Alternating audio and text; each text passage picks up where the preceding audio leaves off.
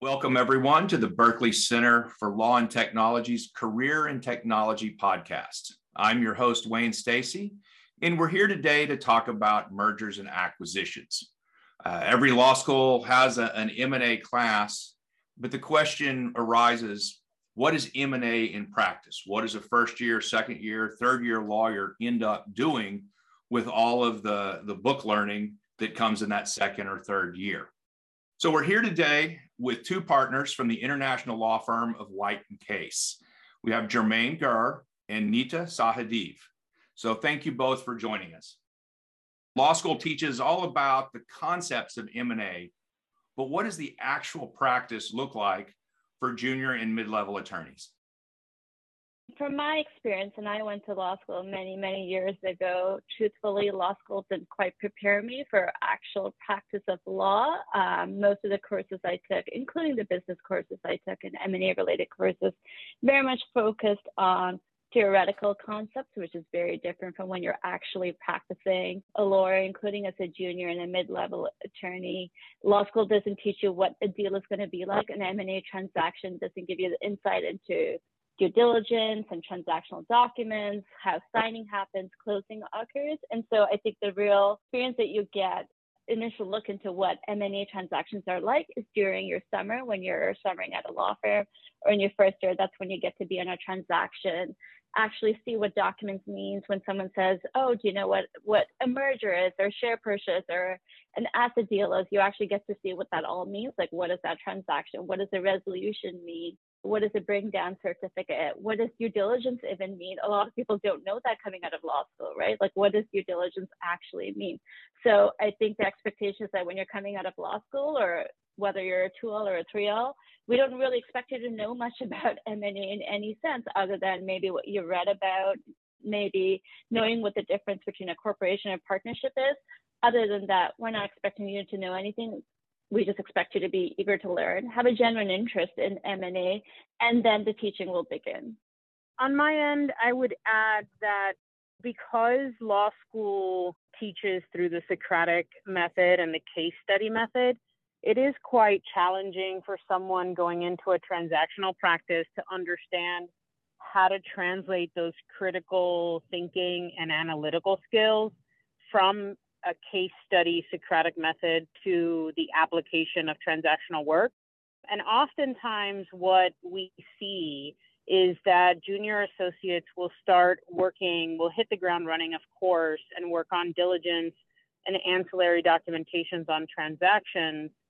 And they'll get comfortable with looking at precedents and kind of following forms, and we'll forget those key skills and how to apply them, the critical thinking and analytical skills, which are really important for transactional practice, just as they are for litigation, bankruptcy, or any other specific practice. And I would advise law students, when they're coming into the practice or a transactional practice, not to forget those critical thinking and analytical skills. So when they're doing something with an agreement that might not necessarily be like what they were doing when they were reading a case study, they should still be thinking about what the intent of the matter is. You know, what's the intent of the agreement? What's the purpose of the draft? What is intended to go across to the client? And make sure that what's actually being drafted, whether it's from a form or a precedent, is articulating what was intended. And those critical thinking and analytical skills are very important in the practice of transactional law.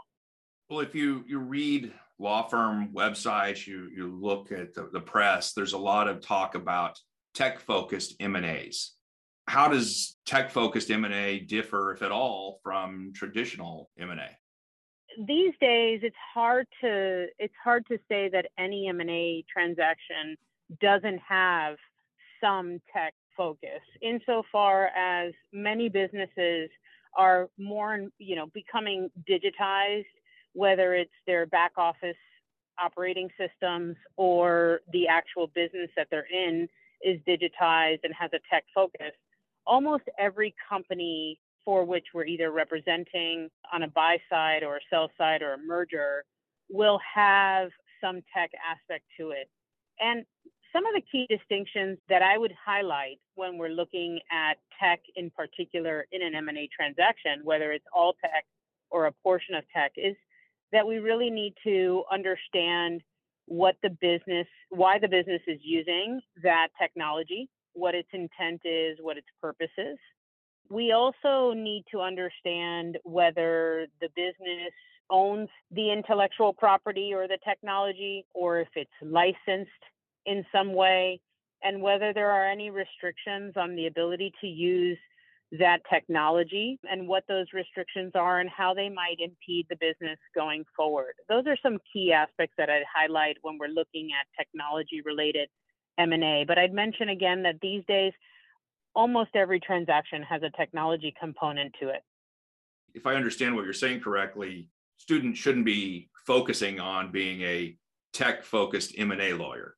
They should focus on M&A and then building the additional skills to address the technology issues that are arising? That's right. At White & Case, for example, we do have within our M&A practice a tech transactions group that has specialized in tech transactional work, so focusing on intellectual property, licensing technology, and other commercial related matters related to technology. However, that group sits within the broader M&A group, and some of them either started as intellectual property lawyers, which is a whole different kind of much bigger world than just tech transactions, or started in M&A and then focused in the technical part of M&A. But for students, I would focus first on building the skill sets to become a good transactional lawyer. And then if the interest is in technology transactions, specifically finding the right mentors and role models to focus on transactions that might have a more of a technology bend to them. To add to what Jermaine said, I think that's 100% correct that as a student, you should be focusing on M&A generally. Every law firm, like you mentioned, will have a tech M&A practice, but those lawyers are not exclusively doing tech M&A. As lawyers, as M&A lawyers, we're doing all different types of transactions. For example, I sit in Silicon Valley, so yes, I do tech M&A, just given the nature of where I am. We're in Silicon Valley, we deal with a lot of tech clients, but at the same time, there's a lot of non-tech M&A that I do as well. And to sort of go back on the difference between tech M&A versus regular M&A, I think the deal structure tends to be the same. You go through the very same steps and stages in an M&A transactions, but as Jermaine mentioned, usually in tech M&A, IP and technology is the main asset that someone's acquiring. And so the scrutiny on those assets, like Jermaine mentioned, is much more. And so you work a lot more closely with your tech trans colleagues, your IP specialists, your privacy specialists to understand what those core assets are and to make sure your client, if you're acting for a buyer, is getting the value that they're looking to acquire. So it's just your focus shifts, but you're still sort of doing the same steps in a regular M&A. Well, I know White & Case has a big international presence. So how does that international presence change the types of clients and the types of M&A work you end up doing? Yes, White & Case definitely does have a huge international presence, and that does reflect on the type of work that we do. I think more often than not, we do a lot of international deals. So either it's representing a client, a buyer that is looking to acquire a company that's outside of the U.S., or you're representing a client that's outside of the U.S. that's focusing on a domestic target. We do a lot of deals where even if the main target is in the U.S., they have operations all across the world. And so we're working very closely with our offices in various different countries. And so again, like I mentioned, the work stays the same, the stages of the transaction stays the same. It's just in a much more global and international scale. The due diligence that you do, the coordination that you're having with various teams is on an international level and touches upon various jurisdictions.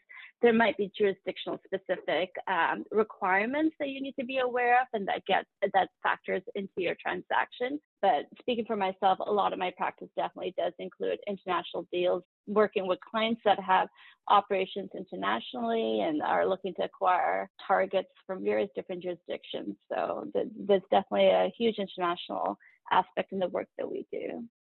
I worked in-house for many years and was outside counsel. It was outside counsel, then in-house, then outside again.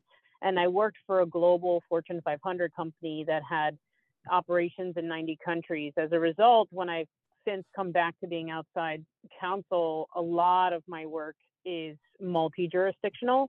And one of the key takeaways for me, having done cross-border transactions for a good portion of my career, is a significant part of that cross-border work really isn't necessarily legal in nature, but rather kind of cultural in nature. And it's really important to understand that when you're working on a matter, for example, I'm working on a transaction now that is in probably 80 different countries. One, you've got to be patient and kind of take a step back and think through how you're going to put this 5,000 puzzle piece together.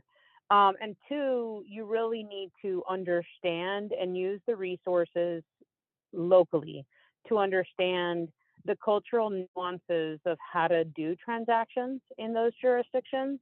And when you're organizing or structuring a transaction, you've got to understand history. In certain parts of Asia Pac, you might not want to put a holding entity in a particular country that's going to hold certain subsidiaries if that's going to make the people in different countries upset, given the histories between the countries. And the same holds true for Europe and other jurisdictions. So having that kind of cultural awareness is really important as part of your job when you're working on cross-border deals.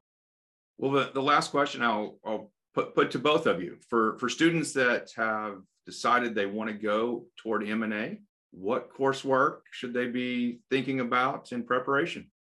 Definitely think that they should consider taking your basic business associations course. I think a securities law course is very helpful, especially if you're doing M&A work. There's a chance you're going to be doing public style M&A deals. So a basic understanding of how the SEC rules work is definitely helpful. I think another one that I recommend is Corporate Tax 101, if that's available. I think when you do M&A work, tax is going to be a very key aspect of when you're looking to structure a deal, trying to understand the tax repercussions of structuring it in one way versus in the other. So basic understanding of what are the tax rules that apply to corporations is definitely helpful as well. And then I do say this, after your second year, my recommendation to 3Ls is take a course that you enjoy and that you likely will not get to take again, because you're going to be doing this for the rest of your life once you pick a particular stream. So it's your chance to explore. Take a course that you have a genuine interest in. Don't be so focused on, structuring your entire coursework geared towards M&A. There's going to be a lifetime of learning waiting for you. So have some fun with your coursework as well. Jermaine, how about you? What would you recommend? I mean, that is so true. Have fun and enjoy some of the amazing class offerings that are offered to you in law school. The chances that you're going to be going back to school anytime soon after you've graduated is probably slim. So if you have a chance to take, rock and roll in the law or music in the law or some, First Amendment, whatever the fun classes are, that I echo everything Nita said. It's true.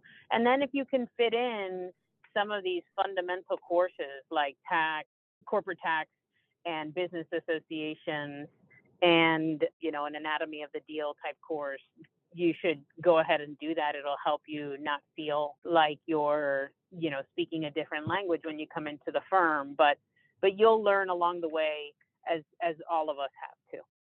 I've had the benefit of doing lots of these podcasts and asking that same question to several different attorneys. And I have to say that the seasoned attorneys that are highly successful all have that exact same answer. Take your fundamental courses and then go take something interesting. Enjoy your time. Now, some other people say take the interesting courses to make yourself interesting. That'll help you get clients later, but I won't question their motives, but it seems like the most consistent piece of advice is make sure you enjoy that last year of law school, because you'll never get it back. So thank you. I appreciate the advice. This has been a wonderful podcast, a great learning experience for the students. Thank you. Thank you for having us.